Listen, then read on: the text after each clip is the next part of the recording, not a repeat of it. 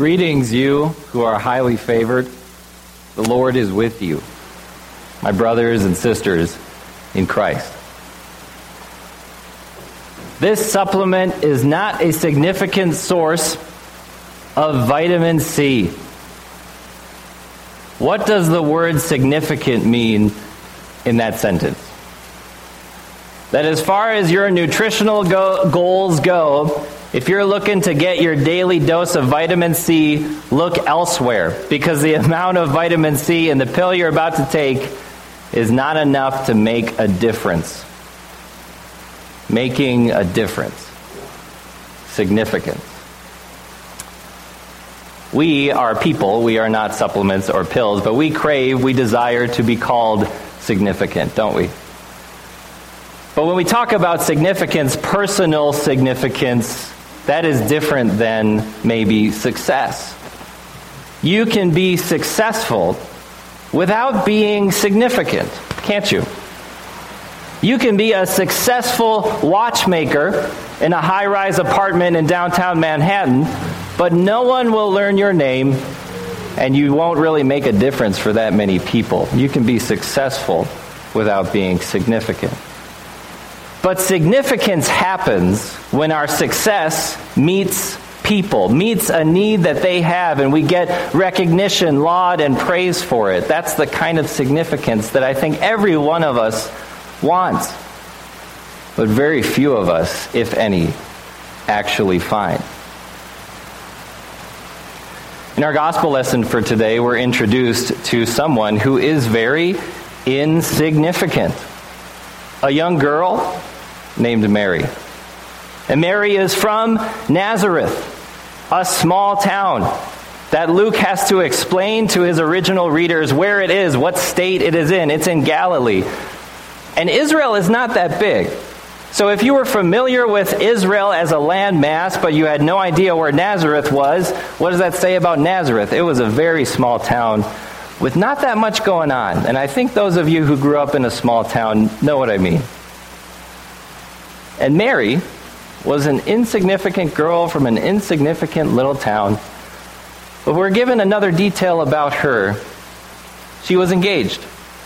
Betrothed, we might call it. Pledged to be married. And her engagement could have been for another couple months. It could have been for a couple years, according to the practice of her day. But she was planning on getting married to a guy named Joseph. Himself, not that significant.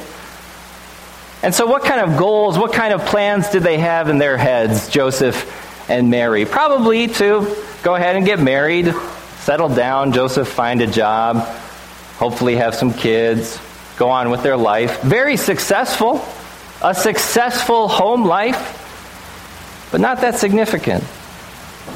If not for the events of our text today, there is no reason we should know who Mary is, or know her name, or be able to speak it and recognize her.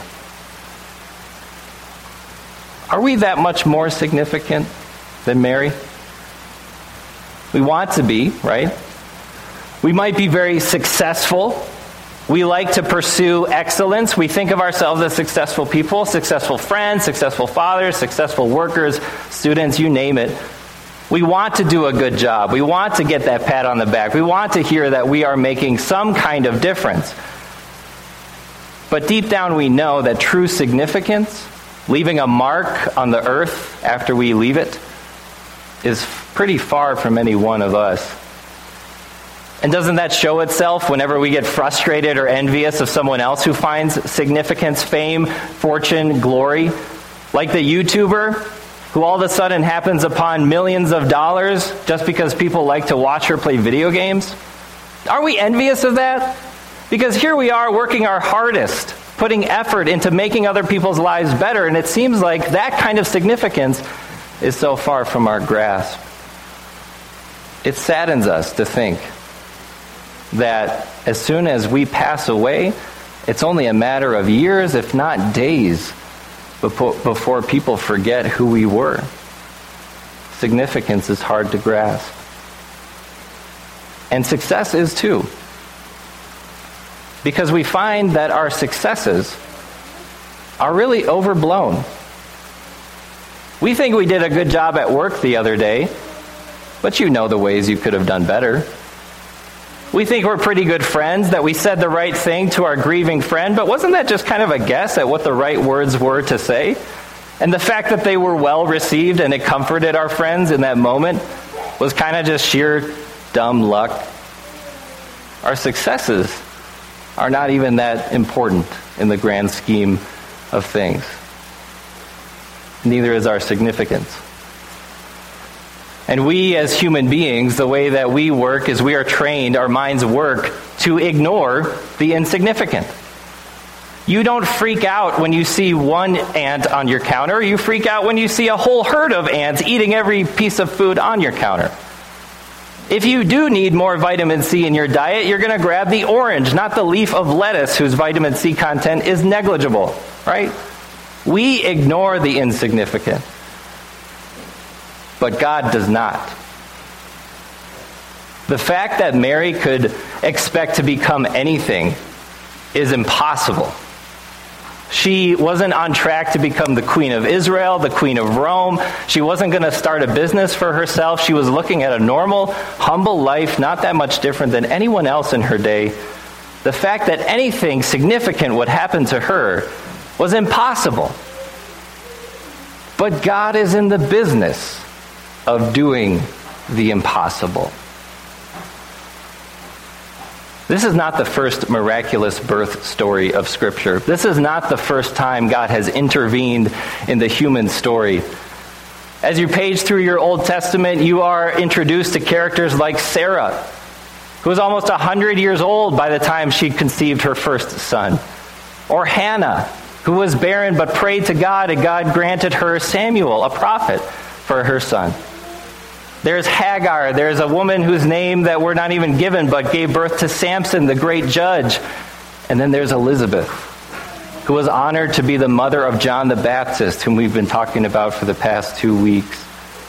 God is in the business of intervening and doing the impossible. Why? Why would God pay a second of attention to any one of us?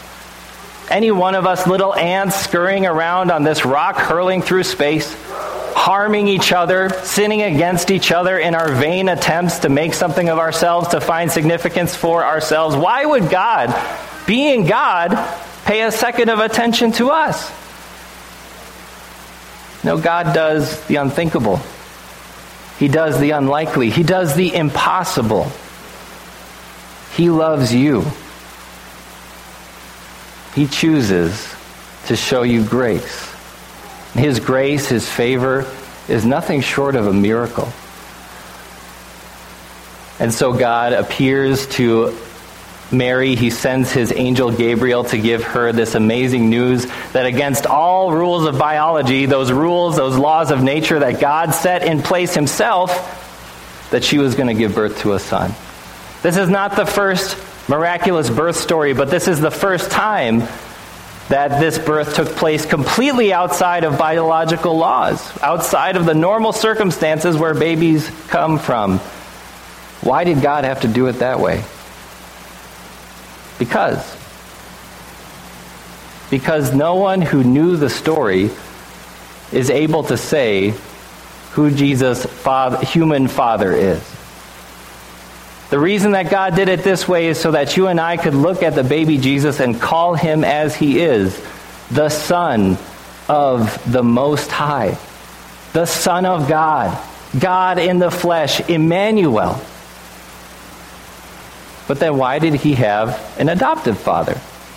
As to His birth father, His dad was God, but His adoptive father was Joseph, a descendant of David, so that Jesus could be called the Son of David.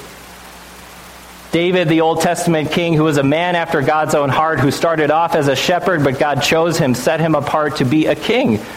And time after time, he rode into battle for God's people, against God's people's enemies, and conquered them. And he ruled with justice, with love, but he himself was a fallible human being. Jesus was born to be a king like that, but way better. Because just like kings ride into battle and fight wars for their people, Jesus was born to ride into battle and fight the war for you.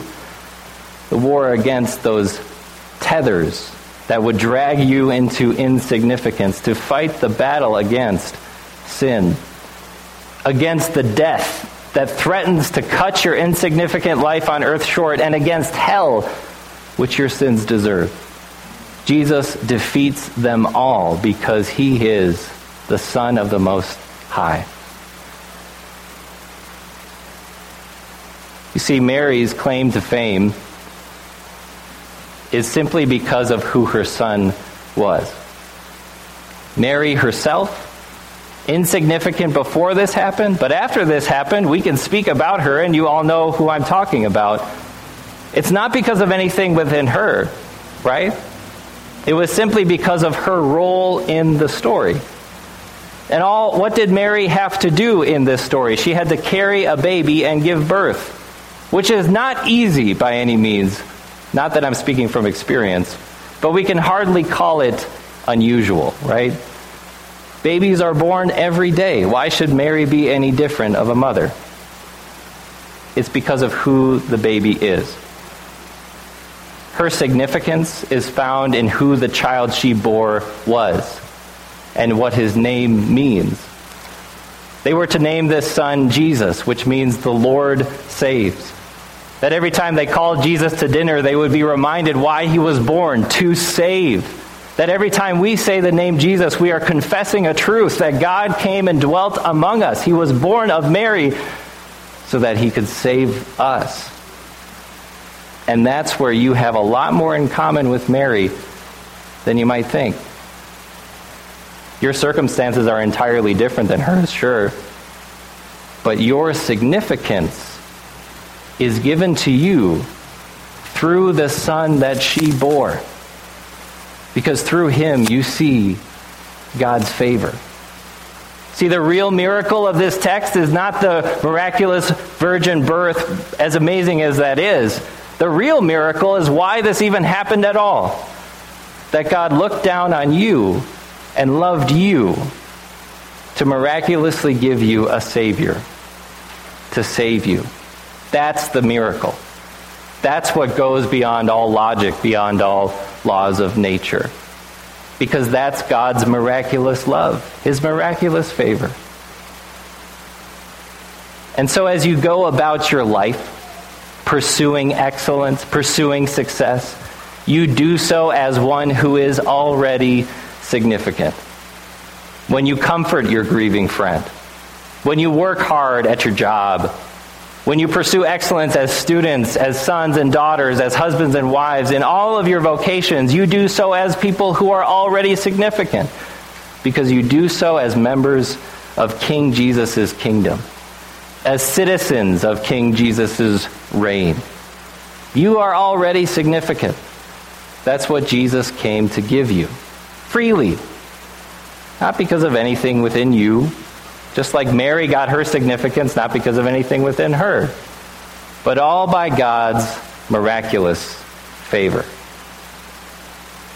Listen again to our gospel lesson for today and see yourself in this story. From Luke chapter 1. In the 6th month of Elizabeth's pregnancy, God sent the angel Gabriel to Nazareth, a town in Galilee, to a virgin pledged to be married to a man named Joseph, a descendant of David. The virgin's name was Mary. The angel went to her and said, Greetings, you who are highly favored. The Lord is with you." Mary was greatly troubled at his words and wondered what kind of greeting this might be. But the angel said to her, "Do not be afraid, Mary. You have found favor with God. You will conceive and give birth to a son, and you are to call him Jesus. He will be great and will be called Son of the Most High. The Lord God will give him the throne of his father David, and he will reign over Jacob's descendants forever. His kingdom will never end." "How will this be?" Mary asked the angel, "since I am a virgin?" The angel answered, "The Holy Spirit will come on you, and the power of the Most High will overshadow you. So the Holy One to be born will be called the Son of God.